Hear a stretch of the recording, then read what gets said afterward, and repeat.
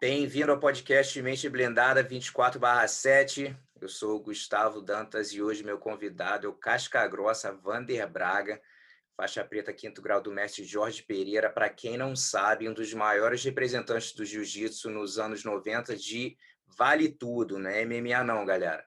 Então, porrada comia, sem luva, sem nada. Eu assisti muitos VHS também que saíram na época de lutando, acompanhei na época também.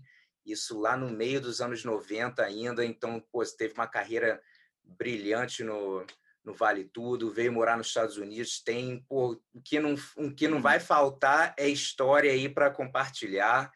E, pô, Vanda, é um prazer ter você aqui, irmão. Prazer todo meu, Gustavão. Parabéns mais uma vez aí pelas entrevistas. Cara, tá demais. Fala aí, galera. Show de bola, tá aqui.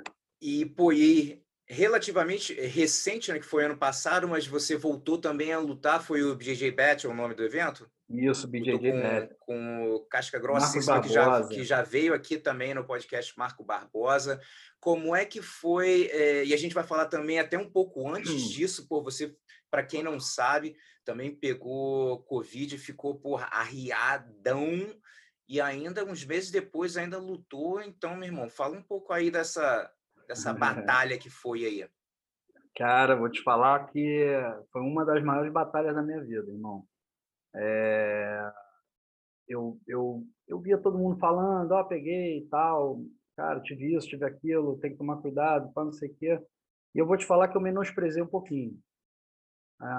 Até porque, assim, eu tive pessoas bem próximas, né, que pegaram e, pô, em uma semana estava de boa e tal. E, assim, essa menosprezada foi o meu maior vacilo, entendeu? Minha mulher pegou, ficou mal, eu comecei a observar minha mulher muito mal. E aí a gente tinha uma distância de 3, 4 dias, era uma parada muito estranha, porque ela estava sentindo e eu não estava sentindo algumas coisas. Mas, na verdade, ele já estava trabalhando no meu pulmão, entendeu? Quando eu me dei conta, eu já estava com 60%, irmão, do pulmão tomado, e o médico me falando, assim, ele já falando, ó, tua mulher pegou, começa com essas medicações aqui. Eu falei, cara, mas eu tô tão bem que eu vou ignorar, eu vou passar por isso tranquilo, entendeu? E, na verdade, foi bem no início também, né, cara? Então, a gente não sabia muito. Mas eu dei uma menosprezada e passei um perrengue com respiração, irmão. Febre foi rápido, tosse rápida, tal. Quando eu vi o pulmão tomado, eu já deitado ali, sem respirar. Graças a Deus, o doutor Marcelo Kallenstein, cara, me socorreu e me deu uma força muito forte. Meu amigo também, Fábio, que me indicou. Pô, foram anjos que apareceram, entendeu? Mas foi um E, perrengue brabo, Gustavão. e quanto tempo demorou para você começar a dar uns treininhos para se recuperar? Digo nem treino, se movimentar, né, se sentir um pouquinho melhor. Cara, eu vou te falar que, assim, o doutor Marcelo me liberou depois de uns 6 meses, cara, porque eu passei nesse período horrível respirando e tal. Qualquer coisa que eu fazia, eu já sentia pesado, entendeu? Eu achava que eu estava com vírus toda hora. Eu falava, pô, não é possível, não foi embora, entendeu? E aí começou a melhorar quando eu comecei a fazer uma natação. Hum. E aí, mas mesmo assim, quando eu forçava um pouco mais na natação, ainda sentia uma dor de cabeça. Então, eu fiquei nesse período assim de uns 6 meses, cara, até eu começar a voltar. E a gente ainda estava em pandemia, já estava sem treinar, então eu estava muito, muito, mas muito mal de gás, assim, essas coisas. Então, eu não sabia se era o gás ou se eram os dois juntos, entendeu? Uhum. Então, chegou uma época que eu falei, cara, não é possível, eu tenho que voltar a treinar, eu tenho que fazer um exercício. Eu corria, eu ficava mal, entendeu? Mas, assim, uns 6 meses. E, assim, eu ainda tive ainda, até hoje, vou te falar a verdade, eu ainda sinto algumas problemas de asma, entendeu? Porque eu tinha asma, mas nunca me afetou. E aí, depois da Covid, a asma só cresceu. Aí fiz vários exames, vários testes e tal, e realmente constatou que a asma está lá em cima. Então, assim, por vários momentos, era a asma que também estava, né, batendo, e eu achava que eu estava com Covid de novo e ficava nessa. Mas agora eu já estou em tratamento e tá indo, brother, tá indo. E como é que foi essa oportunidade de lutar no JJ Petra? Ainda mais vindo assim, né, dessa situação, qual foi a motivação também para voltar e falar: "Meu irmão, depois disso, vamos viver"? Sabe qual foi? Gustavão, eu via tantas pessoas assim em grupos falando, pô, tô desanimado, pô, cara, perdi isso, perdi aquilo e tal. Eu falei, quando o meu grande amigo Edu Arriva, pô, quero até agradecer ele, brigadão pela ligação, falou, Vandão, tem uma luta aí para você. Na verdade, tinham dois caras aí, mas os caras pediram um pouquinho mais de tempo. Eu sei que você até teve Covid e tal, mas, cara, eu acho que você vai gostar muito de lutar esse evento. E aí eu falei, meu irmão, vamos embora. Nem perguntei quem era, nem nada. Eu falei, vamos embora, porque eu quis colocar isso como motivação para a galera não desistir, entendeu?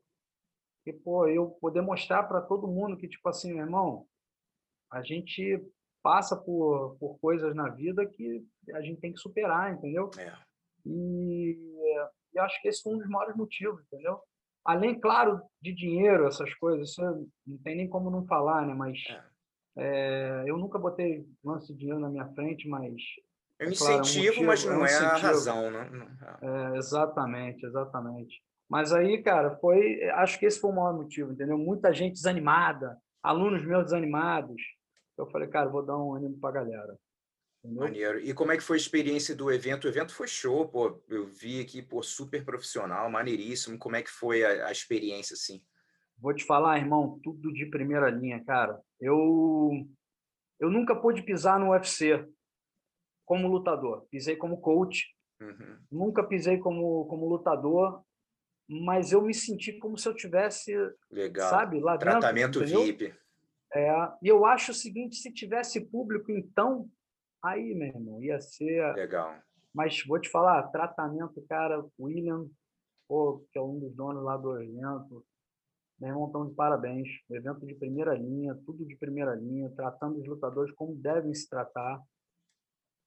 Foi Mu- show. Muito legal. E a gente vai falar também da tua carreira, do Vale Tudo e tal, mas antes, vamos lá no comecinho mesmo, como é que as artes marciais apareceram na tua vida? Você chegou a treinar alguma coisa antes de jiu-jitsu, não? Ah, treinei sim, treinei um karatê, Né? maneiro na época. E eu acho que foi sei lá, dos 8 anos até os 10.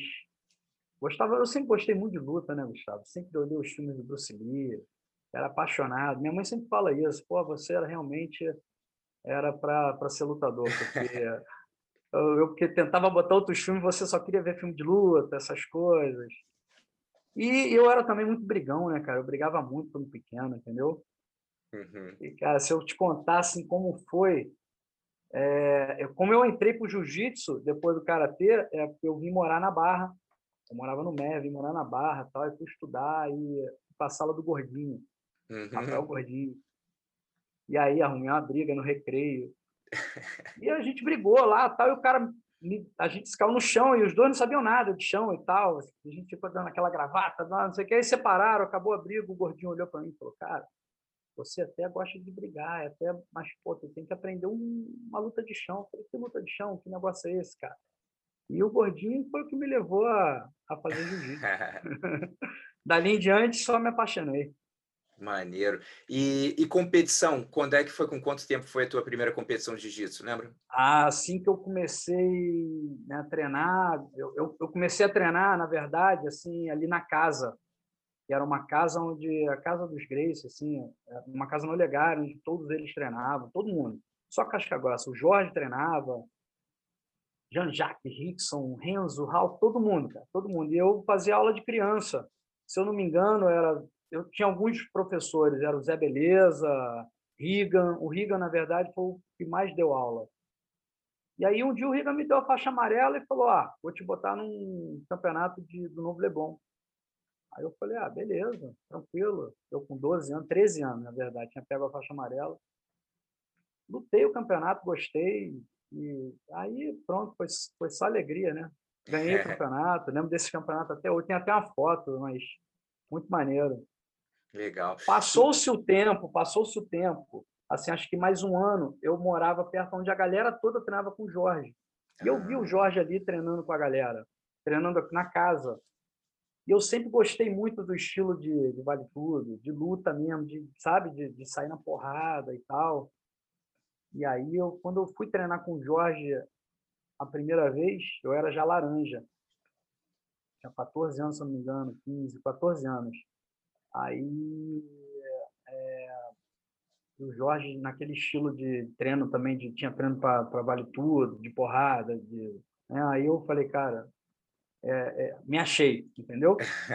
E com quantos anos tu já começou a fazer uns treinos de taparia lá? Porque para quem não conhece o mestre Jorge Pereira, a chapa era quente, né? Que ainda era, mas a chapa era quentíssima lá.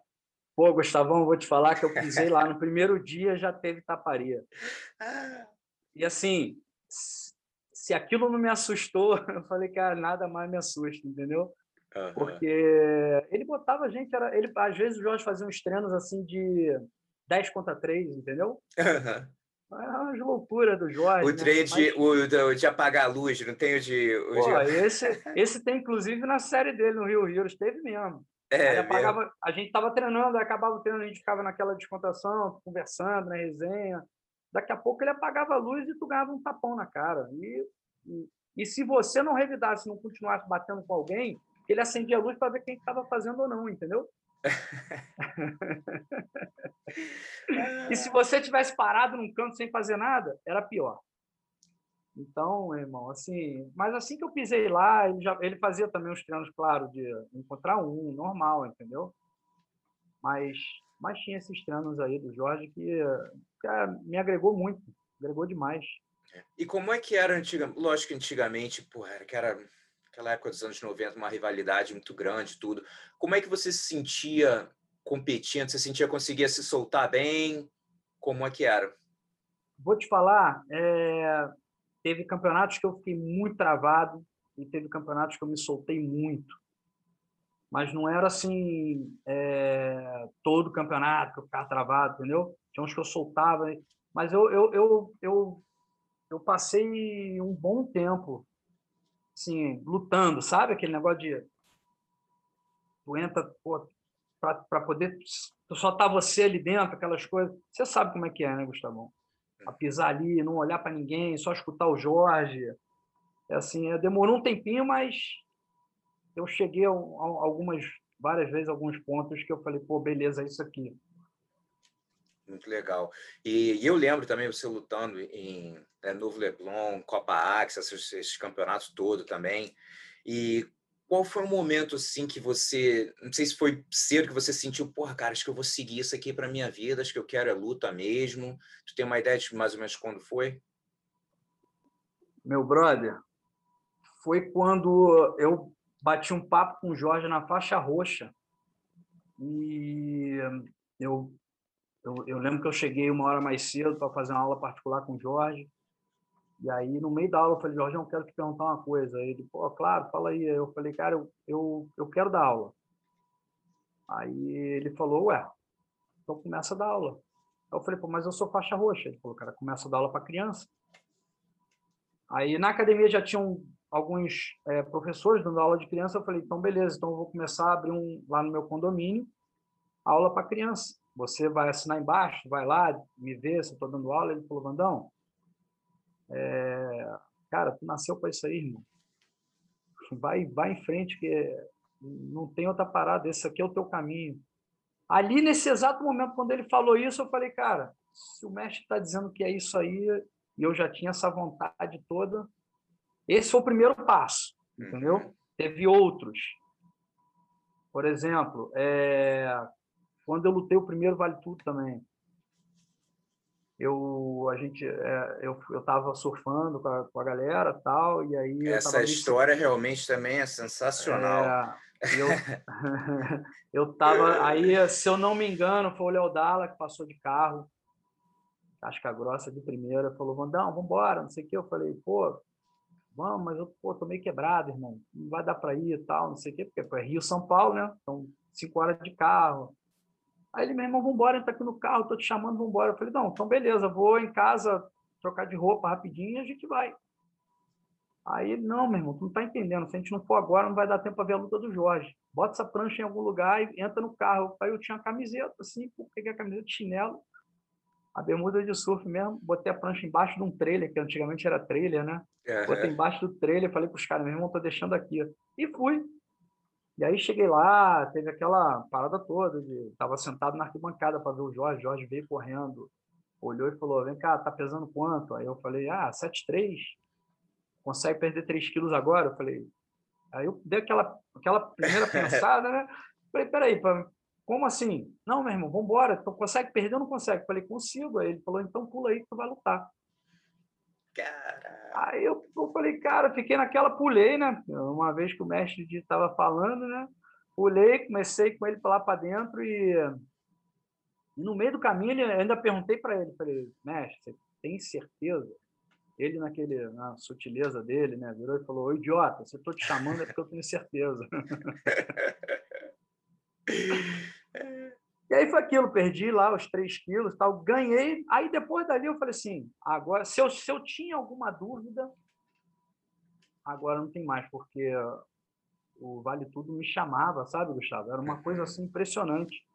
Eu sempre gostei muito de competir de jiu-jitsu, de kimono, sem kimono e tal, mas o Vale Tudo me dava sabe, aquela chama a mais, aquele brilho sabe, das câmeras, de olhar o público, de falar com a galera, de mostrar que a sua arte era melhor, entendeu?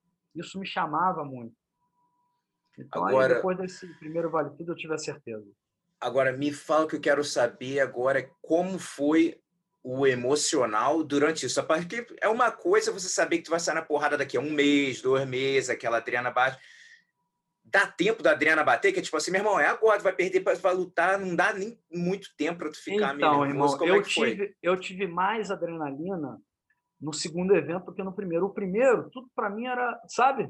É, novidade. E isso me fez aprender bastante sobre isso.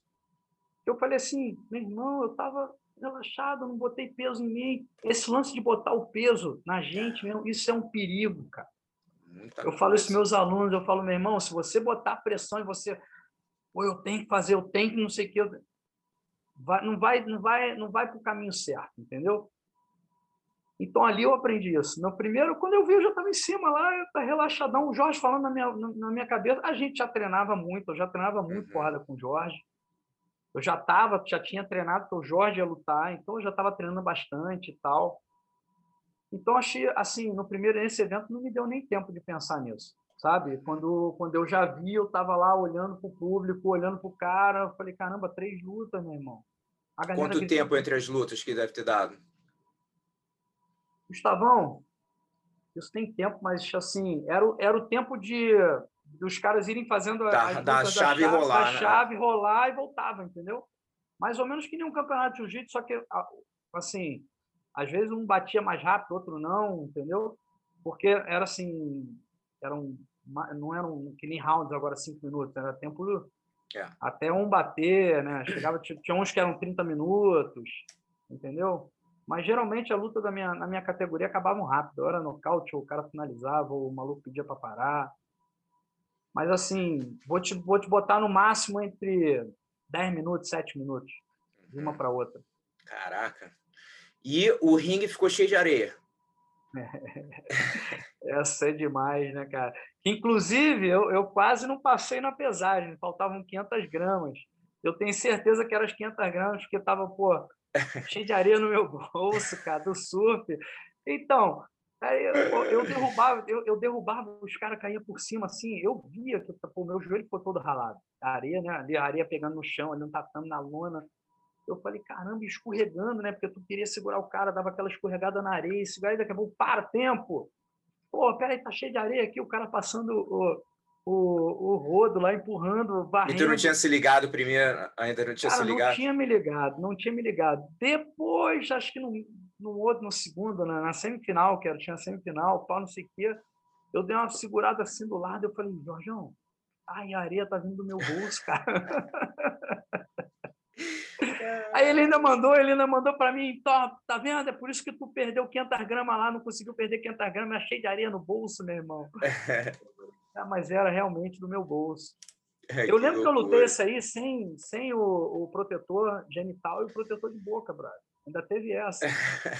Pô, aí queriam me dar um protetor de alguém. Eu falei, pô, tá maluco? Não, bota pelo menos. Eu Sem falei, não, chance. meu irmão, sem chance, não vou botar protetor de ninguém, tá maluco? Aí o Caralho. juiz central falando com o mestre Flávio Bering, pô, falou, ó, ele tá sem protetor, o mestre Flávio. Isso é porrada, meu irmão, deixa aí. Cara, e você fez, você lutou uns 5 torneios, né? Foi Isso, mais ou menos isso, isso. 4 ou 5. E Que inclusive o Marcelão do Portal do Vale Tudo disse para mim que eu sou o recordista de torneio, hein? Eu gravei essa parada, eu falei, vou começar a falar essa parada aí. é uma boa mesmo, porque isso daí muita gente, pouca gente, pô, pode falar isso, meu irmão. Você lutar 5 Brother. torneios de vale tudo, o Ele negócio é falou que complicado. o segundo é o Babalu, se eu não me engano, né? Uhum. E por aí vai, mas, pô, então, aí, grande título, hein? Pô, com certeza. E, cara, durante essa jornada, assim, dessas lutas, quando você sentiu a tua confiança, tipo assim, você sentiu que a cada evento a tua confiança estava aumentando? Ou foi um evento, assim, que você sentiu, de repente passou uma guerra e, porra, você falou, meu irmão, agora realmente tô mais pronto do que eu pensava? Então, conforme eu ia ganhando, a responsabilidade também ia aumentando, né? Porque É, é, era uma época que a gente defendia, exatamente. né, o jiu-jitsu. Outra Eu parada. cheguei, eu cheguei a receber ligações de mestres, sabe? E isso, cara, só foi aumentando a responsabilidade. Então eu estava confiante, mas ao mesmo tempo eu tinha aquele, sabe, aquele negocinho de caramba, meu irmão, não posso perder. Eu estou representando o jiu-jitsu contra outras lutas, artes marciais e tal. Então, assim, mas eu fui ganhando, sim, bastante confiança, porque eu fui melhorando, né? Bastante. Eu fui melhorando o meu em pé, eu fui melhorando as quedas, as defesas por baixo, e, assim, ganhando experiência, né? Eu já entrava nos eventos, eu procurava muito tirar esse negócio de eu era o favorito, sabe, Gustavo? Uhum. Eu nunca gostei desse negócio de. Eu acho que, inclusive, isso atrapalhou muito na derrota que eu tinha, na derrota que eu tenho de MMA, porque nas bolsas de aposta eu era o favorito, super favorito e tal, apesar do meu oponente ser muito casca-grossa também. Então, isso atrapalhou muito, sabe? Então, eu procurava tirar muito isso do meu ombro, sabe? Aquele peso do ombro de, pô, você é o favorito. Eu Uhum. entrava e eu respeitava sempre meus oponentes. Mas respondendo a sua pergunta, sim, a minha confiança ia aumentando bastante, mas também a responsabilidade. E uma das coisas que eu gosto de falar aqui a respeito também, menciono que foi 2014 comecei a lista do top 10 erros que os atletas de jiu-jitsu cometem, como evitá-los, e aí ano passado, depois de quase 300 entrevistas, literalmente, dei uma expandida para top 30 de várias coisas que a gente faz em diferentes momentos da carreira. Só que, conversando, você já mencionou 2 que estão nesse top 30. Aquele medo de desapontar os outros, né? Ele fala, meu irmão, tu tá representando jiu-jitsu, isso, aí tu sente aquela, porra, meu irmão, não posso desapontar, eu tenho que, Não né? Então, pode, a pressão. E o outro que você falou também, um pouco assim de salto alto, né? Pô, tô bem nas apostas, tô esperando, né? Isso, então foram 2 já aí. Algum outro que você lembra que tenha sido até, pode ser não só no Vale Tudo, mas também no Jiu-Jitsu? Outra coisa assim? cara, eu vou te falar, assim, várias vezes, é porque antigamente era um pouco diferente, mas vou falar recentemente, você não estudar o seu oponente. Eu acho isso um dos Uhum, fatores, sabe? Hoje em dia você tem tudo para poder estudar o seu oponente. Você entrar lá e falar assim, meu irmão, vamos embora, o que tiver que acontecer, eu vou cair por baixo, vou cair por cima, vou dar soco, vou não dar, vou dar queda. Eu acho que isso aí você tem que estudar bastante o seu oponente. É um dos grandes. Não, assim, não treinar especificamente para o que você uhum, vai fazer, entendeu? Eu cometi alguns erros nesse caminho aí, E, por incrível que pareça, foi em 2003, meu brother, que é teu brother também, o Shaolin, Uhum. falou para mim, Vandão, você tá treinando muito sem kimono, vai lutar de kimono, tu tá maluco? Sabe? Meu irmão, porra, para com isso, cara. Pô, não tá malhando, não tá, sabe? Fazendo o específico para aquele que você vai fazer. Mas eu acho que o principal para mim foi esse que eu citei antes, sabe? O lance de você botar o menosprezo do teu adversário e você botar tipo assim, pô, eu preciso ganhar porque os caras ali estão contando comigo, tal, entendeu? Eu acho que esse aí é um dos maiores, Gustavão. E, cara, e nesse caso, até você lutando torneio de vale tudo, tem até um erro que você pode cometer, como no jiu-jitsu, de falar assim, não, esse cara aqui, esse primeiro é um panga aqui, eu sou no próximo, e às vezes, meu irmão, o panga não é o panga que tu achava. Não é o panga que achava, para correr atrás dele depois já Ex era. Exatamente. Então, esse é um erro que acontece também, Muito, né, muito. não dando muita moral. Ah, eu vou aquecer com esse aqui primeiro para depois É, aumentando o ritmo. Não. Quando você vê, irmão, o cara já está 5 pontos na frente, já era. é. E Difícil voltar. essa parte que você falou de estudar também é interessante. Eu tive o Roller aqui também no podcast, e ele falou bem legal, que ele falou, cara, já antigamente mesmo, ele levava um garoto com ele só para filmar, e ele falava, ó, filma tal, tal, tal. Ele falava, ficava de olho já nos moleques que estavam chegando, faixa marrom, assim, do peso duro, né, para ele já, que o Roller sempre com a Mestre estratégia, Roller sempre assim, foi à frente, né? cara, Mestre Roller, Mestre Rickson. e ele eu já falei aqui, realmente, o cara que eu tenho. Tipo assim, o cara que eu tenho da minha academia, no caso, que foi minha inspiração, apesar de eu ser mais velho, o Shaolin, e no caso, de fora da academia, o Roller, porque realmente o cara ganhou tudo que tinha que ganhar, não precisava provar mais nada, o cara ganhou de pano, sem, fez porrada, né? E sempre com uma estratégia muito grande, então ele se preparou muito bem também para estudar. Então, muito legal que um tempo atrás, e na época, hoje em dia, mole, né? YouTube, Flow, né? E antigamente, meu irmão, não Mas tinha eu esse tô, eu tô acesso. contigo nessa aí, irmão. Roller, para mim, ali, assim, foi um super exemplo. Eu lembro quando eu também cheguei na academia, ele me recebeu lá, porque eu treinei com o Rickson nos Estados Unidos, né? Uhum. Fui mestre do Jorge. O Jorge falou: tá nos Estados Unidos, tá em Los Angeles, vai lá treinar com o Rickson, ele vai te receber de boa, tal. Eu lembro do Roller também me recebendo e conversando comigo e passando algumas estratégias e tal, e conversando. O mestre Roller é sensacional. E o Shaolin, quando ele ficava lá em casa, que eu arrumava algumas lutas para ele também lá fora, tal, o Shaolin foi um dos caras que me ensinou a ser atleta, cara.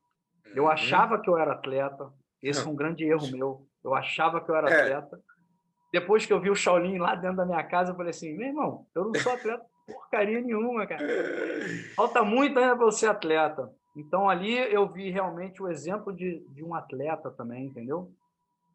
Então, assim, eu sempre falo isso a respeito do Shaolin, realmente foi o diferencial dele foi a disciplina dele e o muito comprometimento disciplinado. dele. E, tipo assim, é difícil de ver um comprometimento desse tão novo, com 14, 15 anos. Ninguém tá te mandando você dar tiro Exatamente. na areia, subir, fazer ladeira, o que for, né? Então, é realmente impressionante, assim, e não é à toa que o cara se tornou quem se tornou, e, lógico, o jiu-jitsu dele afiado, mas o principal mesmo dele realmente é a disciplina, que, lógico, consequência, ele conseguiu conquistar isso tudo, mas realmente a disciplina, assim, de cara, tirar o chapéu. Para dizer a verdade, no caso, no jiu-jitsu, de pessoas que eu conheço, né, realmente foi o cara disparado, assim, mais disciplinado, mais comprometido com os objetivos dele. De Eu tudo, também, pano, irmão. sem, porrada, o que Eu for. também. Eu também. Por isso que eu falei para você que eu aprendi muito com ele, porque ele passava uns tempos lá em casa, ficava 2 meses, dava os seminários dele, ele tinha as lutas, tal, e realmente, assim, foi uma época que eu falei, cara, peraí, eu tenho que parar aqui, achava que eu estava fazendo alguma coisa certa, mas realmente eu não estou, entendeu? E É, aí eu, foi a divisão também de atleta, entendeu? Na minha vida. É isso mesmo. Agora, voltando nessa parte que você falou de estudar os atletas, então como que você compartilha isso com seus alunos, até para o pessoal que está assistindo, que a gente tem de tudo. Normalmente a galera aqui, bem a galera bem master, que assiste, lógico, mas tem a galera nova também, mas eu sempre valorizo trazer a galera master aqui. É, mas o pessoal que está ativo, como você gosta de, qual a dica que você dá para estudar? Porque às vezes, algumas dicas que eu falo para o aluno, primeiro, não assiste highlight de ninguém, brother. Porque Não. o highlight só tá ali para fazer um monstro, tá ligado? Fala, meu É, irmão, olha o cara. Né? Então, já para começar, não assiste highlight. Mas o que você gosta de falar a respeito de estudar? eu sempre falo, pô, hoje em dia, foi o que você citou, tem YouTube, você pode achar tudo na internet. Mas é exatamente isso aí que você falou, é sensacional. Se for ver o highlight, tu vai já botar falando, meu irmão, o cara faz isso, o cara faz aquilo. Aí já outra coisa, eu falo, corta as negatividades da sua cabeça. Uhum. Você você não pode olhar um vídeo de um oponente já pensando, pô, o cara é bom, pô, o cara faz... Não, irmão, senão vai encher tua mente de coisas boas do cara, vai pisar lá no tatame, meu irmão, vai tomar um carro. A verdade é essa, entendeu? Então tem que olhar, eu digo para eles que eles têm que olhar com os bons olhos, tanto as posições boas quanto as posições que você pode bloquear, Exato. entendeu? E já olhar o vídeo dizendo, falando para tua mente, falando para É isso você mesmo. mesmo. Meu irmão, eu consigo bloquear isso, eu vou bloquear isso. Não existe o e se, não existe o e eu acho. Mas se você parar para falar isso, e o se eu acho, aí realmente eu acho que isso aí é o número um que eu falo para os alunos, entendeu? Vai olhar, beleza. Se eu não estou do lado, meu irmão, a mente tem que estar focada no que a gente está treinando e no que você pode bloquear ou cortar do teu oponente. Se você entrar numa de falar, e eu acho que ele, pô, de repente vai entrar aí, meu irmão. Uma coisa que eu também entrevistando, eu já mencionei aqui no podcast também, que eu achei muito interessante, então o pessoal que já assistiu todos aí vai lembrar do que eu falei, mas eu acho interessante porque tem que tomar muito cuidado quando você estuda, né? E eu tive a oportunidade de entrevistar o Gianni Grippo, que é um garoto também, um dos melhores americanos, aqui, faixa preta, moleque duríssimo. E ele falou um negócio muito legal que eu gosto de compartilhar, porque é verdade. Ele falou, cara, a razão por que eu também já sabia que esse moleque estudava, porque quando ele era faixa roxa, ele fez a final do PAN com um aluno meu, e, pô, foi um lutão, tal, e ele acabou ganhando, e ele falou no final para mim assim, eu falei, pô, cara, parabéns, foi um lutão, tal. Ele falou assim, não, já sabia já como era o jogo dele de correria, tinha que dar uma travada nele. Ele falou, eu tenho um livrinho com nomes de todos os principais nomes da minha categoria. Eu sei o que todo mundo faz. Olha, o moleque obcecado com a Olha parada. que maneiro isso, hein, Tá? cara? Então, tipo assim, ele era muito obcecado. Aí, o que é interessante que ele falou foi o seguinte, e aí ele conseguiu, o moleque foi campeão mundial nas faixas de base, tudo, até foi campeão, acho que do PAN, europeu, faixa preta, o moleque é duríssimo, tá? Um dos principais americanos. Ele falou, cara, eu comecei a estudar, só que eu comecei a ver o que me deu muito sucesso, chegou uma hora que me travou, porque eu comecei a estudar tanto, eu comecei a ficar focando no jogo dos caras em vez de Os focar no caras. meu, tá ligado? Então ele Uhum. começou a lutar para ficar assim, cara, faz isso, tem que fazer isso, tem que fazer isso, e esquecendo. Então quando ele chegou na faixa preta, essa parada já não vai funcionar tão bem como esse tipo de jogo nas faixas coloridas, dá para você fazer, focar só em atrasar o cara. E chegar na faixa preta complica, e ele viu que não dava mais. acaba que você vai acabar jogando o jogo do cara, o jogo que o cara quer, né? Entendeu? Então, assim, é Exatamente. interessante ele na faixa roxa pensar assim, né? Depois, Uhum. né? E mais interessante ainda de ter a clareza para reavaliar, para isso não está me ajudando mais. Isso. Tem um livro muito legal chamado o que te trouxe aqui não vai te levar lá, é a tradução. Né? E é a mesma coisa, não é porque o que você fez chegou aqui, é só continuar fazendo a mesma coisa que vai chegar no outro Vai nível. chegar no... Não Não. necessariamente. Né? Então, isso é um exemplo clássico então, para o pessoal que a gente falando a respeito de estudar jogo, né? Não ficar também nessa neura de que, meu irmão, você chegar lá, você não pensa nem no teu jogo, você está ali pensando em matar o cara quando você vê, lutou todo travado, então é uma coisa que nem, né, acaba não dando certo. Cara, fala um pouquinho da tua experiência treinando com o mestre Rickson, que todo mundo sabe, lógico que é o né? O concurso, todo mundo sabe que... Ó, eu cansei de falar para vários casca grossa na época, que me perguntavam, né? Pô, e aí, como é que eu treino? Eu falo, meu irmão, caramba, é realmente aquilo? Não, não é possível, Vandão. Assim, falando aqui abertamente É. contigo, em 10 minutos o cara me pegava 5 vezes. Pô, eu falava, não, não é possível, cara. Pô, eu lutando Pan-Americano, chegando em final de Pan-Americano, lutando vários campeonatos bem e tal, chegava lá, o cara fazia de gato e sapato, né, o mestrão. Mas aí eu cheguei a uma época que eu comecei a ficar um pouco frustrado, sabe, Gustavo? Falei, não é Imagino. possível, cara. Pô, até o momento que tinha os mundiais em Los Angeles, e aí alguns faixa preta iam visitar a academia. E aí ele fazia a mesma coisa com os faixa preta top da época, e eu falava, pô... Ó, inclusive o Shaolin, uma época, falou para mim assim, não, não é possível, Vandão, tu tá respeitando muito. É assim mesmo, né? Eu falei, Shaolin, é assim mesmo, meu irmão. Caramba, brother. É assim, a mente dele é muito forte, muito Uhum. forte. Eu acho que aquele lance do si, do acho, não passa na mente dele, nunca, nem sabe.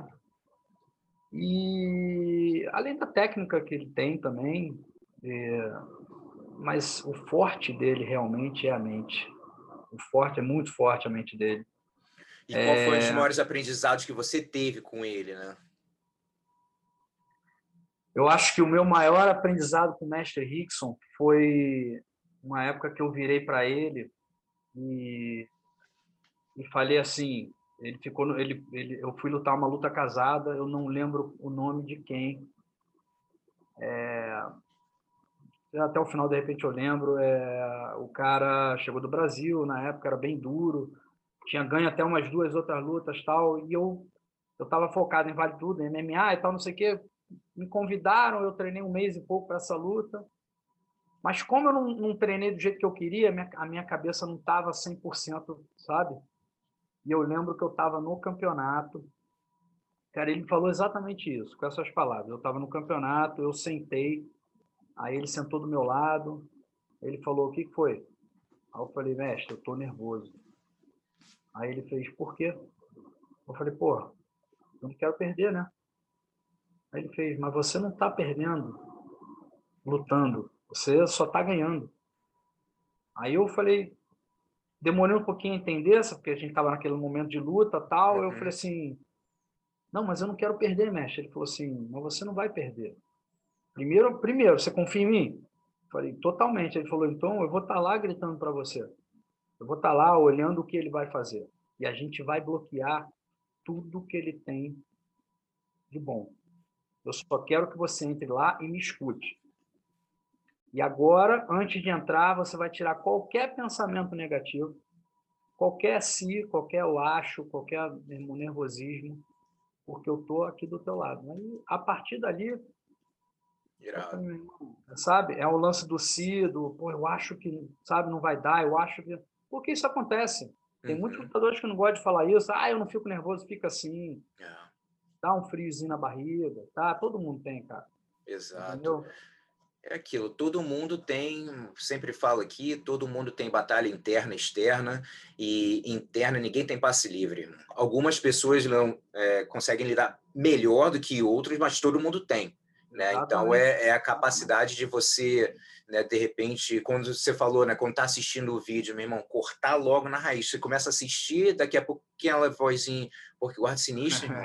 Caraca, tu acha que dá pra passar? E se você deixar, meu irmão, aquela bola de neve Pronto. começa, vem, vai. É isso.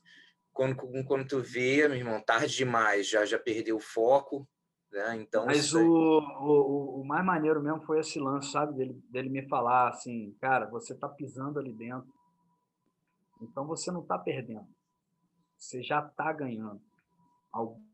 Você tem que ser, é claro, ninguém gosta de perder luta, Uhum, mas do momento que ele falou, eu acho que foi esse exato momento que eu fiquei calmo, sabe? uhum, Eu falei, pô, porque para mim era uma pressão muito grande, o Rickson tá ali comigo, é, sabe? E foi a primeira vez que ele estava no campeonato que ele falou, cara, eu vou gritar para você aqui e tal, não sei o quê. Então aquilo foi me tomando de um jeito, sabe? Que eu falei, caramba, eu não posso perder na frente do mestre Rickson, entendeu? E quando ele me falou esse negócio, ele me mostrou que ele estava super calmo. Ele estava confiante. Eu falei, cara, se o meu mestre aqui, Rickson, está confiante, eu tenho que estar confiante também. Eu vou ganhar de qualquer jeito essa luta. Aí eu comecei a mudar minha cabeça. Entendeu? Comecei a realmente acreditar, não só nos treinos que a gente fez e nas palavras que ele mencionou.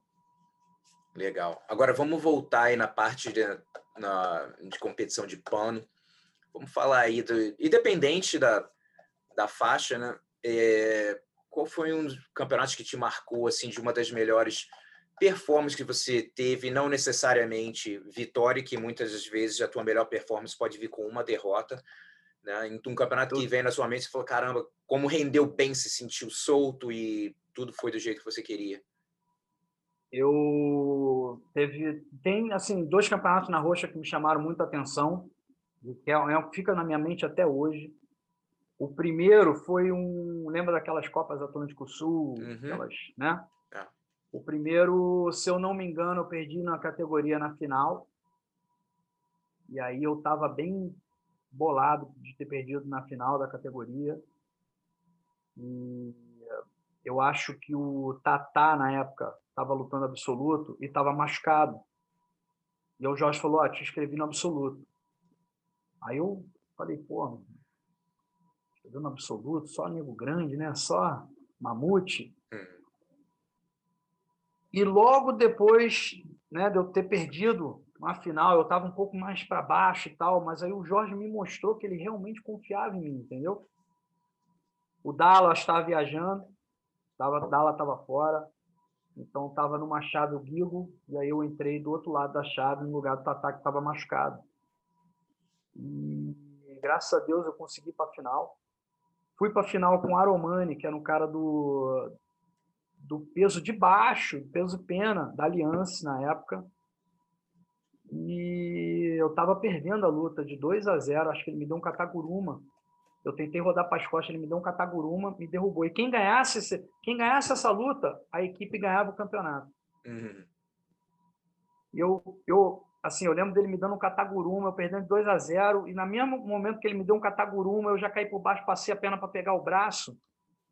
Eu vi aquela galera, sabe, crescendo o olho, tipo, vai, dá para pegar, dá para pegar, dá para pegar. E eu desenrolou para cá, desenrolou para lá, faltando tipo 10 segundos eu consegui sair no braço e pegar o cara e ganhar um absoluto. Legal. Ali eu falei assim, caramba, meu irmão, no mesmo campeonato eu perdi na categoria, mas ganhei o absoluto, entendeu? Então ali deu uma alavancazinha sabe, no meu jogo, naquela confiança de jogo de jiu-jitsu, entendeu? E teve até uma cena engraçada, porque a galera invadiu o tatame, caiu todo mundo por cima de mim. O Sonequinha quis desclassificar, foi uma confusão danada. Mas foi realmente um campeonato muito bom. E o segundo foi uma outra Copa Atlântico Sul. Eu fui para a final com o grande Draculino, que para mim, na época, era um dos maiores lutadores. E eu tava assim, sabe? Eu falei, caramba, porque o Draculino ganhava tudo. Eu tinha subido para roxa e tal. O Draculino já, se eu não me engano, logo depois ele pegou a marrom, porque ele estava ganhando tudo. E eu tinha o Draculino, como sabe, aquele lance de, pô, eu quero ser assim, igual a ele, ganhar tudo, tal, não sei o quê. Eu fiz uma final muito boa com o Draculino, meu desempenho estava muito bom. Eu não conseguia me ver sendo raspado, sabe? Sendo finalizado. Então, ali também foi um momento muito marcante. E, se eu não me engano, ele ganhou a marrom ali do meu lado. E foi um orgulho para mim, porque eu acho o Draculino, para mim, um ídolo também, entendeu? Um dos maiores que teve aí também. Com certeza. Casca grossíssima também já teve aqui no podcast. E agora, uma performance não tão boa, que você saiu e falou assim, não rendi legal, e qual foi a lição? O que você conseguiu tirar dessa experiência? Então, Mundial de 99, eu perdi para o Shaolin de 2-0. Eu ganhei acho que 2 lutas antes, eu não me lembro contra quem, mas sabe quando você vai ganhando sem realmente estar com aquela convicção de que você está passando? E tudo bem que eu perdi para o Shaolin, que é um dos maiores que eu vi lutando também. mas eu não estava com aquele rendimento, sabe?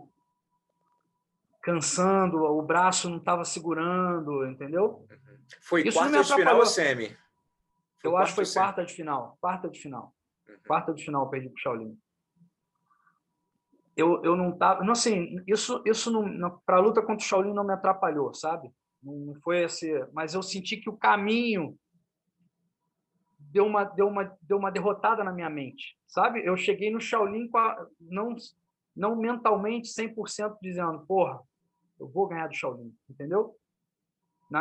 No caminho do negócio eu falava assim, pô, eu vou ter que segurar aqui com a mão esquerda porque a direita tá, sabe? O joelho não tá legal aqui, não sei o que. Não. Então eu já fui com essa mente assim. Eu acho que desde a primeira luta. Já não confiando mais por Tirando a falta luta. de lesão, essas coisas assim? Também.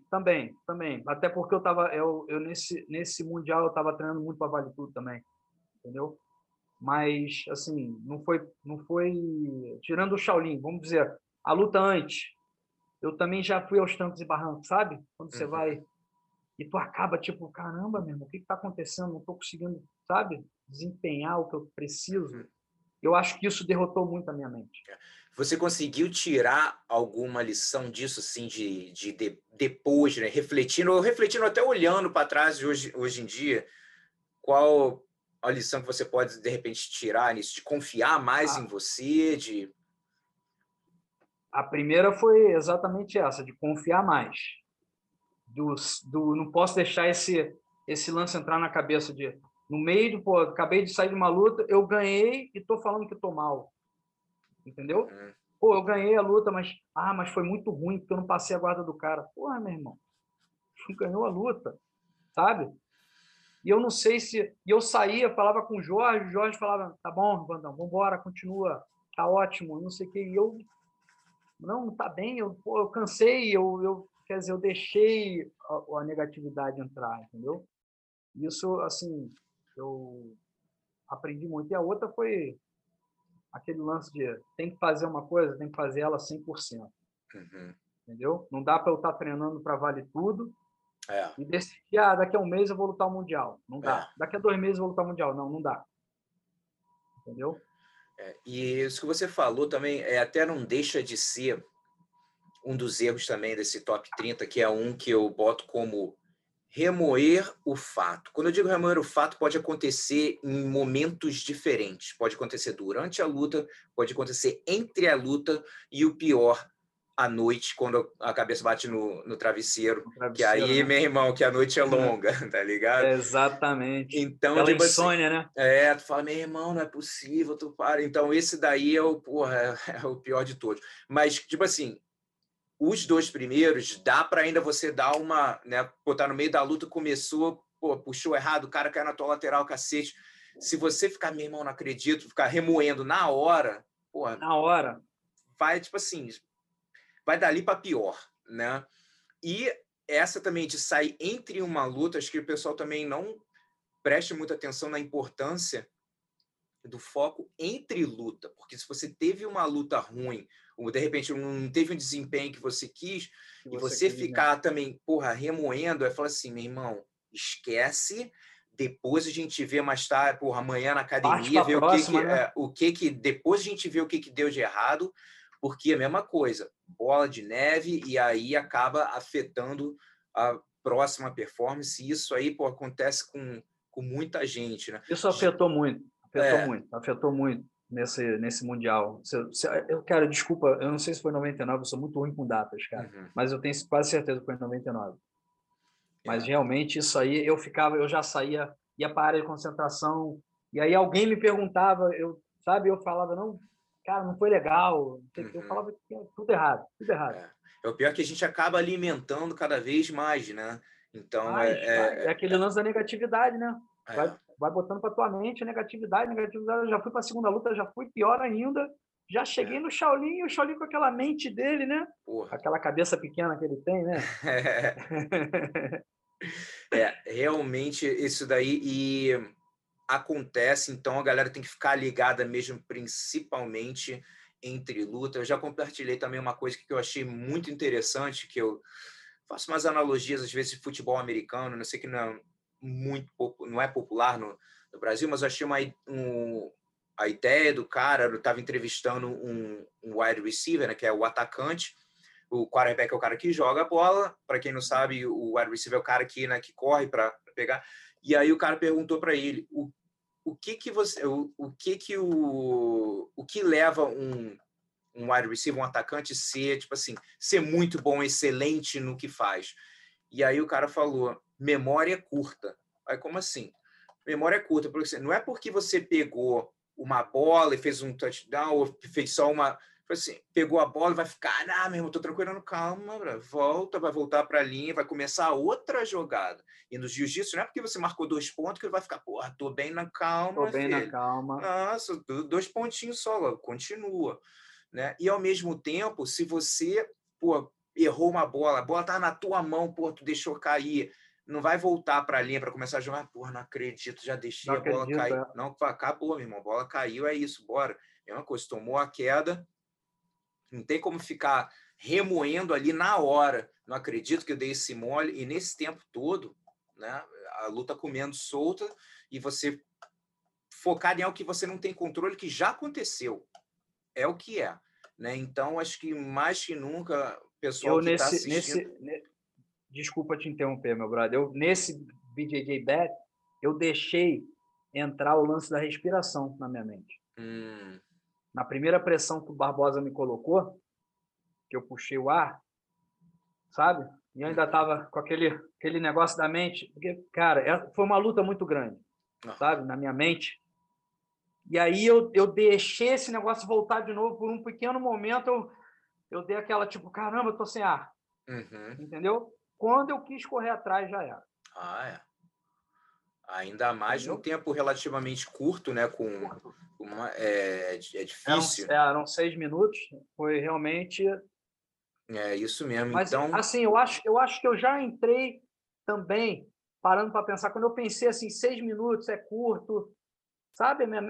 Cara, porque o lance da respiração estava muito fresco ainda na mente. Para eu poder realmente tirar isso e pisar lá, já foi uma luta muito grande. Com certeza. Isso para mim já foi uma vitória. Pisar lá, exatamente, ter treinado para pisar lá dentro, para mim já foi uma luta muito grande. Só que eu deixei tomar conta no meio da luta. Entendeu? E tirei uma lição disso. Cara, agora quero que você compartilhe, que é uma história aí sensacional do dia que você recebeu a sua faixa preta. Conta aí que essa daí, meu irmão, tem que estar num livro, alguma coisa aí que acho que são das vamos dizer, mais diferentes de pegar uma faixa preta, né? Vamos dizer assim. Vou te falar, eu acho que é única, né? Porra, só pode ser. Eu acho que é única. Não tem como ter outra. São coisas da mente de Jorge Pereira. Então, fui para um evento em Vitória, Espírito Santo. E aí, ele lança 3 lutas na noite. Eu cheguei lá, não sei o quê, beleza, pesei, fui para o hotel. Dia seguinte da luta, tô lá, Vander Braga, tem que entrar. Pulei no ringue, tô lá em cima com o Jorge e tal. Aí eu tô vendo um rapaz andar. Ele veio e tal, não sei o que. Ele falou, vou lutar não. Aí eu já olhei pro Jorge e falei, beleza, -1, né? Na minha cabeça eu falei assim, -1. Pô, são 3 lutas para final, -1 tá ótimo. Aí eu caí na besteira de falar assim, mas por quê? Aí o cara falou, não me pagaram. Eu não vou subir não. Aí eu olhei pro Jorge e falei, pô, Jorgeão, não me pagaram nada também não. Aí ele, vambora, irmão. Porra, isso aqui é porrada, tá pensando em dinheiro? Eu falei, não, eu só quero ter certeza que eu vou ganhar, né? Beleza, tranquilo. Ganhei por WO. Saí, voltei, lutei a segunda. Ganhei a semifinal, voltei e lutei a final. Campeão do evento. Troféuzão gigante, microfone aqui na mão, né? Queria agradecer. Eu tinha uma galera, meus amigos todos do Rio foram. Todo mundo de carro, falei, queria agradecer a galera do Rio, todo mundo que veio, meus patrocinadores, tal. Aí tá um maluco aqui do meu lado, assim, me dá o microfone. Maior erro da minha vida, tá bom? Eu tinha que ter pego aquele microfone e jogado lá do outro lado, entendeu? Aí eu falei, olhei para ele, falei, toma, né? Peguei o microfone, ele falou, meu irmão, aqui, cadê os capoeiristas da cidade? Porque o garoto que não lutou era capoeirista, alguma coisa assim. Tem ninguém para representar a cidade, não, caramba, tal, não sei o que. Meu irmão, a galera desceu e pulou, que inclusive é meu grande amigo hoje. A gente não se fala toda hora, mas volta e meia eu mando uma mensagem, ele me manda mensagem. Virou lutador de jiu-jitsu também. Fazia um pouquinho na época, mas era um casca grossa ferrado. Ouriço. Pulou no ringue e falou, eu vou representar e eu vou lutar. Eu olhei para um lado, olhei para o outro, falei mesmo, já sou campeão do evento, porra. Tá maluco, eu vou lutar mais uma aqui do nada e tal. E comecei a querer sair. Gustavão, saindo. E fui pro vestiário. Daqui a pouco volta o Jorge no vestiário e falou, meu irmão, tu vai ter que lutar. É pela honra do jiu-jitsu. Eu desafiei, agora tu vai ter que voltar. Eu falei, pô, Vandão. Nossa. Falei, mas peraí, cara, eu já sou campeão do evento. Ele falou, Vandão, esquece evento. Isso é vida real, isso é porrada. O cara tá lá no ringue te chamando. Aí eu falei, beleza, né? Tipo assim, ele ainda falou, meu irmão, tá a cidade toda aí. Os caras não vão querer deixar a gente sair, não. Então, vamos embora, vamos sair na porrada, Vandão. É mais um dia no trabalho. Eu tirei a camisa de novo, comecei a andar, subi no ringue. 15, se eu não me engano, foram 15 ou 20 minutos de porrada. Ouriço muito casca grossa, eu montei, bati. Cara, ele me deu um chute. A porrada como eu caía para lá, caía para cá. E não teve no juiz. Não tinha, parava a luta, mas voltava em pé, caía no chão de novo, continuava. Meu irmão, acabou o evento. Virou aquela pancadaria mesmo, nego em volta do tatame, assim, gritando, o Jorge. E eu fui cansando, sabe? Porque tu vai cansando, a mente, o cara não vai batendo, não vai dando espaço, ele estava escorregadio demais, tatame, cortando meu joelho todo. Ali eu tive que trabalhar muito a mente, porque não tinha só o fator da luta, tinha o fator de lá de fora, tinha o fator que eu não era da cidade, sabe? Além dos outros fatores de, estou representando meu mestre, eu não posso perder essa luta, meu irmão, muita coisa. Mas aí, no final de tudo, o Jorge me disse uma coisa que está gravada até hoje, meu irmão, e eu agradeço muito. Ele puxou uma faixa preta, depois o Eurico falou, para mim deu, eu representei, eu falei, representou, aí ele levantou minha mão, a gente se levantou junto assim e tal, beleza, fui declarado campeão mais uma vez. Não sei de que, mas fui. O Jorge puxou a faixa preta e na hora que ele estava botando a faixa preta para mim, ele falou, Vandão, não existe honra maior para mim de colocar a faixa preta num cara que, sabe, lutou e representou o jiu-jitsu do jeito que você representou aqui hoje. E acredito que você nunca mais na sua vida vai esquecer esse momento. E realmente eu nunca mais esqueci. Momento inesquecível, brother. Foi para mim, ali foi... Sabe quando tu volta aquele filme de pequeno, olhando o Bruce Lee, sendo campeão, não sei o quê? Para mim, foi exatamente esse momento. Eu ganhar ali foi, sabe, eu ganhar a faixa preta ali em cima, do jeito que eu queria no MMA. Pô, irmão, eu realmente... Ele falou, nunca, Vandão, existiu isso. Então, com certeza. É uma honra muito grande. Mas a honra foi toda minha. E, cara, e durante a luta também teve o perrengue que você, me parece que antes mesmo do evento estava tendo labirintite, essas coisas, mas foi por causa de concussão de treino, de porrada, olhando de volta hoje em dia, tu acha que de repente foi isso? Eu acho que foi. Não era para estar treinando e tomando porrada e treinando em cima de pancada. Isso. Porque a gente, na verdade, a gente treinava tudo, né, cara? Então não tinha... Valia cotovelada de um lado, cotovelada do outro, e eu caía muito por cima. Eu era um cara que eu caía muito por cima. Eu tinha um wrestling bonzinho na época, um judozinho. Eu derrubava, caía por cima. Os caras me batiam muito na tempo, me batiam muito aqui. Eu abaixava a cabeça para dar, eles batiam de cotovelo de cima para baixo, entendeu? O Jorge fazia muito isso. O Jorge batia muito cotovelo. Então, assim, os treinamentos eram fortes, né, cara? E eram de qualquer jeito. A gente, sabe? E eu acho que durante a luta, com aquela adrenalina, ela aflora um pouco esse lance do labirintite, sabe? Eu começava a ficar... O adrenalina vinha, tal, começava a andar. No meio da luta, tudo bem, já estava bem, não sei o que, mas no meio da luta eu ganhava umas porradas, eu já sentia que já me dava aquele enjoo primeiro, aquela vontade, sabe, de... Cara, que Era loucura, mano. brabo. Eu fiquei 2 anos em tratamento depois disso. 1 ano e meio, por aí, Puta 2 anos. merda. Tomei alguns remédios, fiz vários tratamentos. Aí eu tive que Cara, abdicar um pouquinho de treinar, de lutar, né? Só dava aula. Mas eu acredito que foi durante os treinamentos com o Jorge, né? Da galera. Muita porrada que a gente tomava na cabeça. e antigamente não existia, pô, protetor, não Não existe isso, tinha não, porra, nada, sem nada. chance, sinistro. Total. Cara, a gente não falou muito mais da sua época nos Estados Unidos também, que teve aquele problema também, porra, teve que acabar voltando para o Brasil, você tava com porra, o pé ali na porta do UFC para lutar também, então, porra, eu não imagino, tipo assim, meu irmão, a batalha interna que foi essa porra de lidar, para quem já veio para os Estados Unidos ou mora aqui, já sabe como é estressante lidar com coisa de visto. É um estresse você entra no país, está naquela tensão, pô, será que eu vou... Já tem essa tensão com isso. E aí, pô, você as coisas caminhando super bem e você, porra, vai ter essa dificuldade com a imigração, caramba. Então, como é que foi lidar com isso tudo? Você na porta do UFC e acaba, porra, tendo que voltar. Essa foi assim, eu boto as duas ali no mesmo patamar, sabe? Uhum. Covid e essa parada do UFC.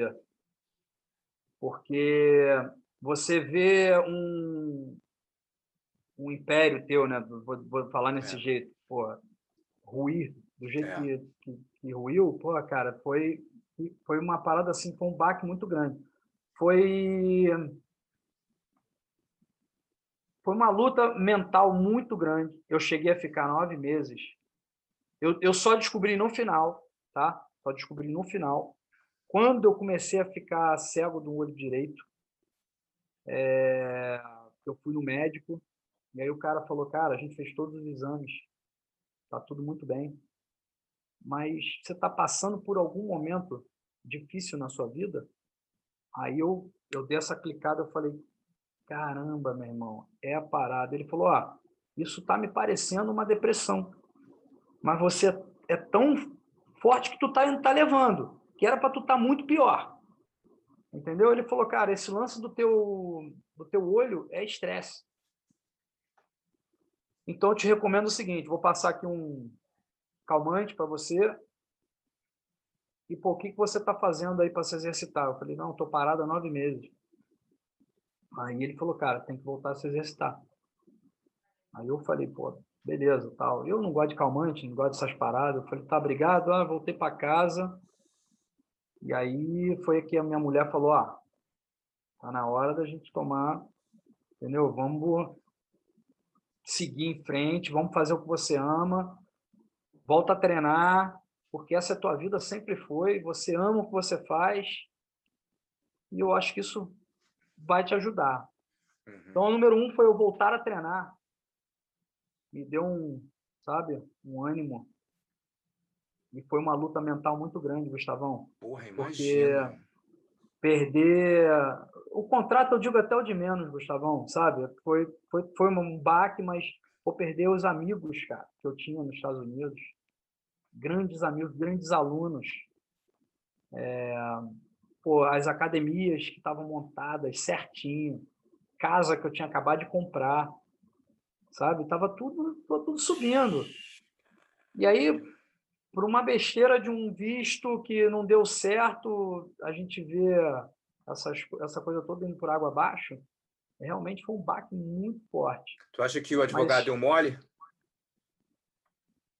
difícil dizer, sabia, Gustavão? Mas eu acho que sim. Eu acho que sim. Não posso afirmar, né? É difícil afirmar, mas assim, outros advogados vieram falar comigo falando, meu irmão, o advogado que fez essa parada aí deu muito mole, vacilou. Mas não, eu procurei passar isso, sabe, Gustavo? Uhum. Eu coloquei isso numa área na minha vida de uma força interna, entendeu? Eu usei isso para força interna para me reerguer, porque assim, eu olhava para meus filhos, né, brother? Meus filhos com 7, 6 anos. Me pediam todo dia, Gustavão, para voltar para casa deles, para o quarto deles. Caraca. E em cima disso ainda teve outras coisas, tá, aqui no Brasil que aconteceram, que, pô, meu irmão, se eu contar tudo, a gente vai ficar aqui até...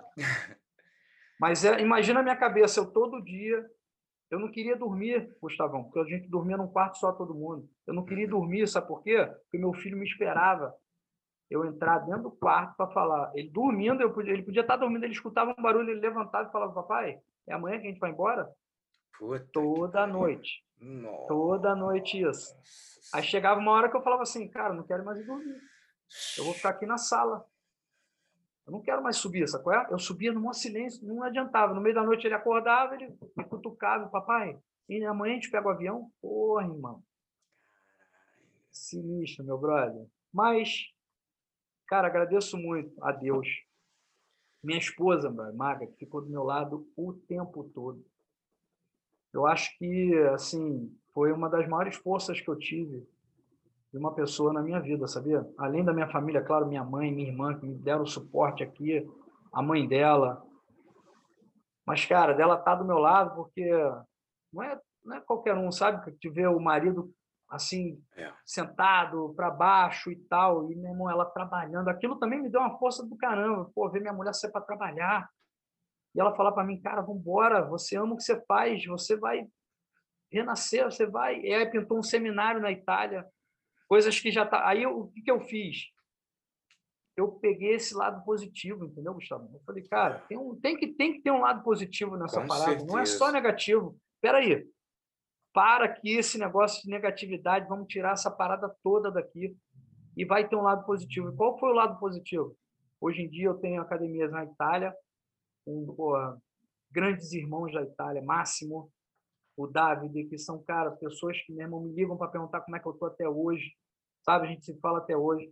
Tem uma galera no Líbano, pô, tem meus irmãos de Angola, pô, a galera de Angola também, Aurélio, que me levou para Angola direto, pô, então, assim, comecei a ver o lado positivo, sabe? Eu comecei a me botar de novo naquele trilho e falar, cara, é aqui, não vou sair desse negócio. Sim, 3 meses depois que eu voltei a treinar e voltei a pensar nessas coisas, o olho melhorou, não precisei tomar remédio nenhum. E tudo foi, sabe, melhorando, indo. E aí, graças a Deus, cara, Deus também, Deus é o número 1, né, meu brother? Não sei se você confia ou não, mas Deus para mim na minha vida foi o número 1. E aí pronto, tudo andou. E depois dessas duas coisas que me aconteceram, brother, nada mais me abala. É mesmo, né? Diz aí. Não me abala, brother. Pô, a academia não estava funcionando, estou sem academia, da pandemia. Eu falava com a galera, calma, galera, tá tudo certo. Porra, já fiquei cego, já fiquei, meu irmão, sem academia, sem voltar para o meu país. Essa pandemia não vai me pegar. Aí veio a Covid, não vai me pegar, galera. Aí veio aquela briga, depois melhorei. Falei, galera, tá vendo aí? Meu irmão, vamos embora, galera. Isso, assim, quem está perto de mim, escuta muito isso agora. Entendeu? Então, é E isso, irmão. você ainda pensa em Estados Unidos? Como é que é? Penso sim. Já dei entrada no novo visto, porque passaram-se agora 10 anos. Depois de 10 anos é que eu posso aplicar novamente, Que entendeu? loucura, cara. O que eles deram como se eu ficasse... Estou resumindo, tá, Gustavão? Eu apliquei para o Green Card, aí... Aliás, desculpa, assinei contrato com o UFC. O UFC falou, esse teu visto aqui não serve para lutar, a gente está com medo de colocar aqui porque o teu visto não está... Tá bom. Procurei o advogado advogado falou, tá, a gente vai dar entrada no Green Card. Quanto deu uma merda lá no Green Card, o cara falou, olha, deu merda aqui, o que eu faço? O que a gente faz? Nós vamos voltar com o O1, Extraordinary Ability, e aí vamos aguardar e torcer para esse aqui sair antes da negação do Green Card, porque do jeito que está indo vai ser negado. Falei, pô, não estou acreditando nisso, né, irmão? Mas beleza. Graças a Deus saiu novamente um visto então eu ganhei a permissão de trabalho novamente, podendo lutar, podendo fazer as coisas todas. Esperei o Green Card sair, o Green Card não saiu, veio negado. Beleza. Aí o cara me deu até tipo dia 5 de um mês que tinha lá para eu poder sair do país e voltar. Foi o que eu fiz. que eu tive que sair do país para poder pegar o O1 de novo. Eu saí do país, vim no Rio de Janeiro, com uma mala para a família inteira, para ficar 2 semanas. Bati no consulado, ela falou, você teve o green card negado? Eu falei, sim. Ué, por que você não veio para o Brasil? Eu falei, mas eu vim, eu estou vindo agora. Não, quando você aplicou, aí eles falaram qualquer coisa aqui, que eles cismaram, o consulado americano cismou e falou que o erro era da imigração dos Estados Unidos, que eu não podia voltar. Foi aí que começou a doideira toda, entendeu? Nossa senhora, tá que pariu. E eu olhando todo dia para aquela carta de permissão de trabalho que era para voltar, e eu não tinha o visto para poder voltar, entendeu? Porque para poder pegar o visto, você sabe muito bem que tinha que pegar pelo consulado primeiro. Aí, com o consulado liberando, é isso, doideira. Me passou até... Eu falei, caramba, eu vou pelo México. Não, não vou não, do jeito que eu tô, meu irmão. Não vou fazer nada de errado. Eu nunca fiz... Cara, nunca fiz nada de errado. Entendeu, brother? Eu falei, cara, não é possível. Mas Caraca. Tudo tem um plano, né, superado, irmão? irmão. Superado. Deus tem um plano para tudo. Com Entendeu? certeza. E, cara, mudando de assunto, mas curioso, conta algumas histórias marcantes aí que você já viu do Jorge Pereira, que você testemunhou, do que você quiser, Irmão, pode ser porrada, pode ser que você viu na academia, que o que não falta, esse maluco precisa de um livro, hein? O Jorge precisa de um livro, irmão. Então, transformaram a parada dele numa série que tá Ah, bombando. A Rio Heroes tá é no passando YouTube? Não. Não, tá passando, eu quero, se eu não me engano, é Globoplay. Hum. Tá bombando aqui, bombando. Já tá já tá no capítulo 2 da parada. Tá, Maneiro. sim, bombando, é muito maneiro, muito maneiro. Vale a pena pegar. Tem algumas partes, acho que no YouTube e tal, mas vale a pena. Agora, é muita loucura, né, cara? Lembrar de uma só? É. Pô, vou lembrar de um, vou lembrar de uma aqui Acho bem que a melhor rápida. foi que ele chamou alguém para lutar contigo depois do evento, né? Acho que essa daí não tem Depois do melhor evento, que essa, né? Eu vou lembrar de uma, por exemplo, o Jorge fez os testes lá para passar para a Polícia Federal. Uhum. E aí, as primeiras provas, ele passou, tá? E sabe quando sai no Diário Oficial? Os nomes de quem passou, tal, não sei o quê. O maluco me recortou aquela parada, me botou um highlight, aquele highlight amarelo, lembra? Botou um highlightzinho, tal, não sei o quê. Botou essa parada na carteira.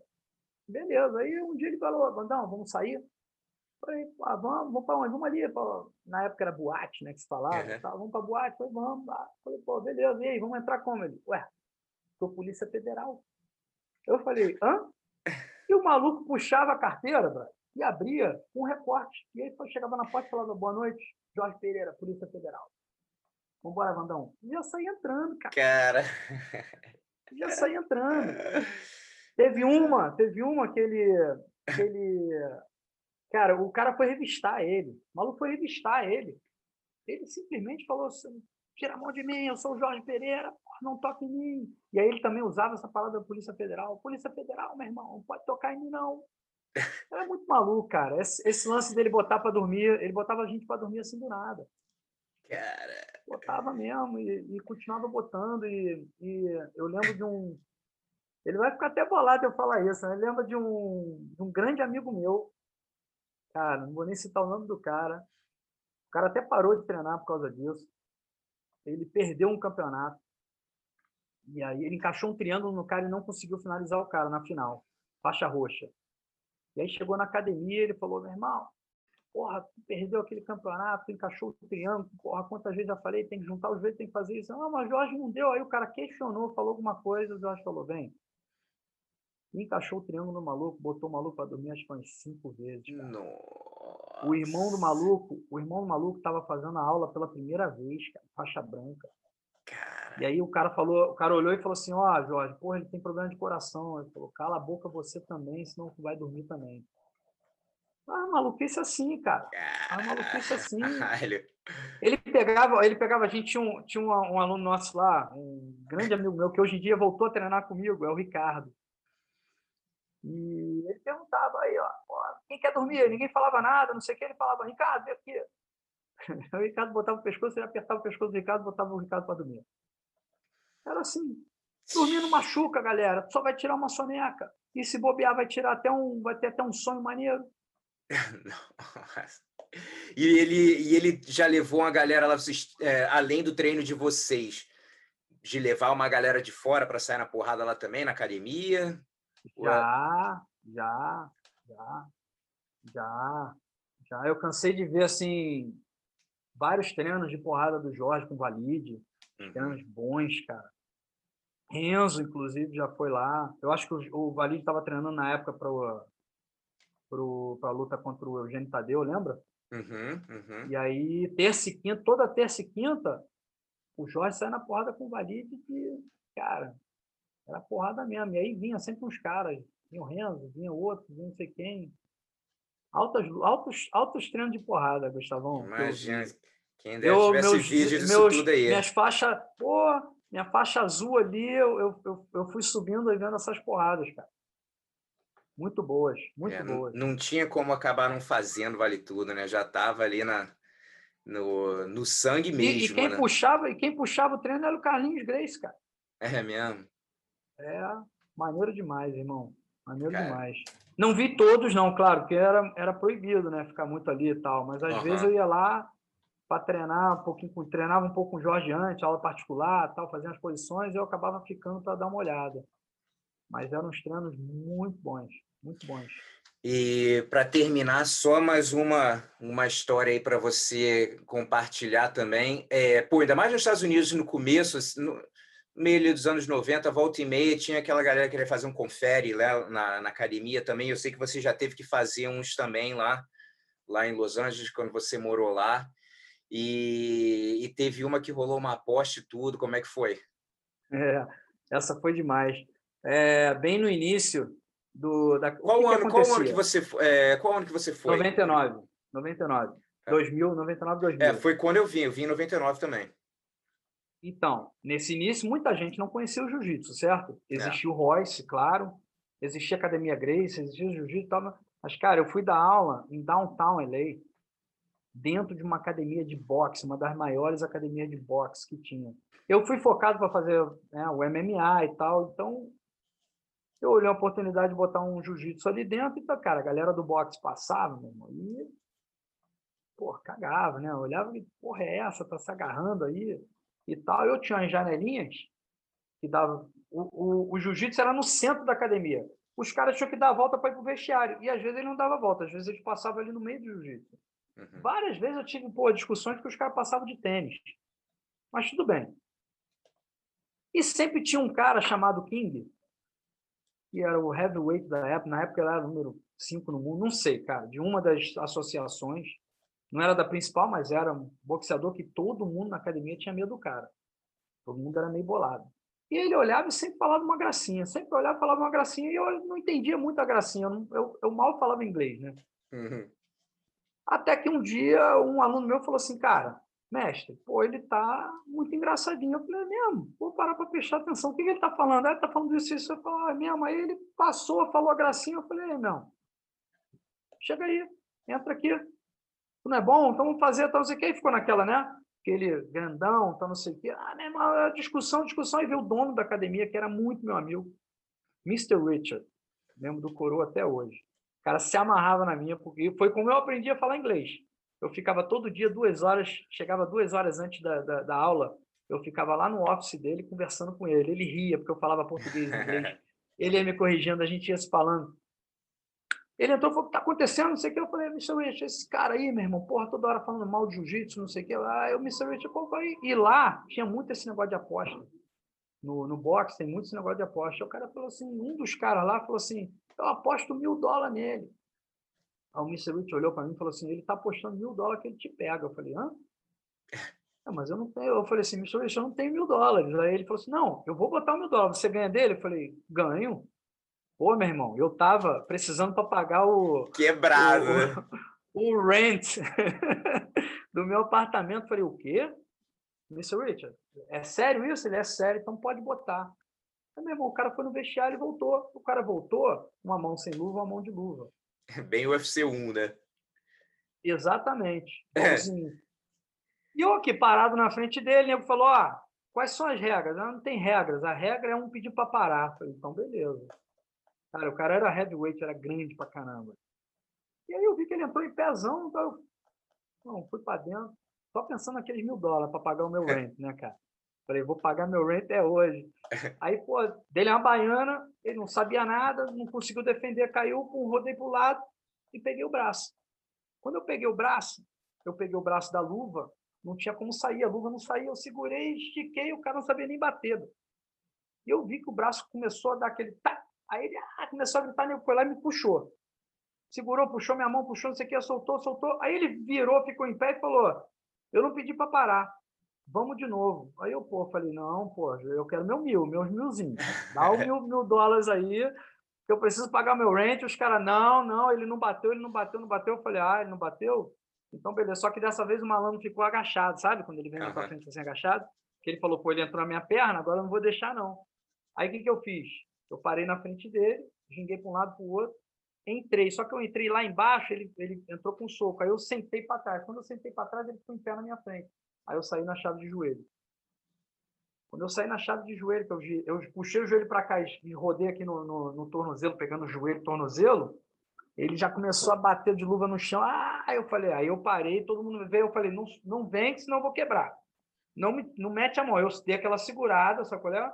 E aí falei, agora ele tem que bater no chão e falar, mestre, eu paro. Aí o cara foi e falou, mestre, eu paro. Aí eu soltei, ele levantou boladão, muito bolado, continuou andando, a galera dele foi embora, a galera do jiu-jitsu começou a me abraçar, achou aquilo incrível, né? Porque, eu pegar um cara gigante daquele, peguei meus 1.000zinhos, né, Gustavão? Paguei meu rent, Lógico. feliz da vida. E ali, a partir dali, que a galera começou a conhecer um pouco do jiu-jitsu. Até me respeitar, porque eu fazia boxe com a galera e nego quebrava meu nariz, irmão. O boxe é profissional? Eu estava começando no boxe, eu nunca fui profissional, né, cara? Meu boxezinho era bem básico e tal. Cara, o nego não perdoava não, irmão. Eu quebrei meu nariz umas 3 vezes fazendo boxe. Depois disso, até achei ruim com os caras, que eu falei, cara, vocês pararam de bater, vocês batiam, pode bater. Mas o respeito veio um pouquinho, entendeu? E aí eu comecei a ser um pouco mais respeitado dentro da LA Boxing Club. Porra, muito show. Foi muito maneiro. Vânia, meu irmão, papo irado, muito maneiro. Cara, compartilha aí com a gente o que tem de bom aí para acontecer, quais são os planos, né? Alguma luta, a academia, filiações, como é que estão as coisas aí? Então, eu tô com um contrato assinado ainda com o BJJ Bet, estou com essa expectativa de voltar a fazer uma segunda luta. Não sei contra quem ainda, muita especulação sobre isso, tal, não sei o quê. Mas, assim, minha meta é lutar o BJJ Bet, ganhar a minha luta, para poder desafiar o Barbosa depois. Eu não vou ficar com essa derrota aí, não. Quero mais uma. Mas o BJJ Bet, cara, me trouxe essa chama de novo, sabe? Legal. Esse lance de... Muito maneiro, gostei muito do evento. E a academia está em curso, entendeu? É uma coisa... Eu dou aula dentro da TFT, que é a academia do Tatá. Eu me sinto em casa, o Tatá é meu brother desde os 13 anos de idade, mas a academia é dele, é uma academia dele, não é minha. Eu tenho ainda vontade de abrir a minha academia, sim, entendeu? Mas rola também aquele lance de voltar para os Estados Unidos e poder rever. Eu ainda tenho uma academia lá com o Jebel, né, em Upland. Eu tenho algumas filiais minhas lá ainda, com o Peter. E, cara, e assim, podendo deixar minha academia aqui e voltar para os Estados Unidos para ver o que é, o que vai acontecer, entendeu? Então, assim, os planos são esses. Isso aí. Irmão... Continuar treinando, continuar dando aula, continuar com a família aqui do Rio de Janeiro também é maravilhosa, entendeu? Show. Cara, brigadão aí pelo bate-papo, as histórias iradas, meu irmão. Você, com certeza dá para tu escrever um livro também, hein? Porra. Essa é uma outra meta, Gustavão. Sempre falei isso. Deveria. Até tive conversando com alguns caras sobre isso e tal, mas tá nos planos, mas show.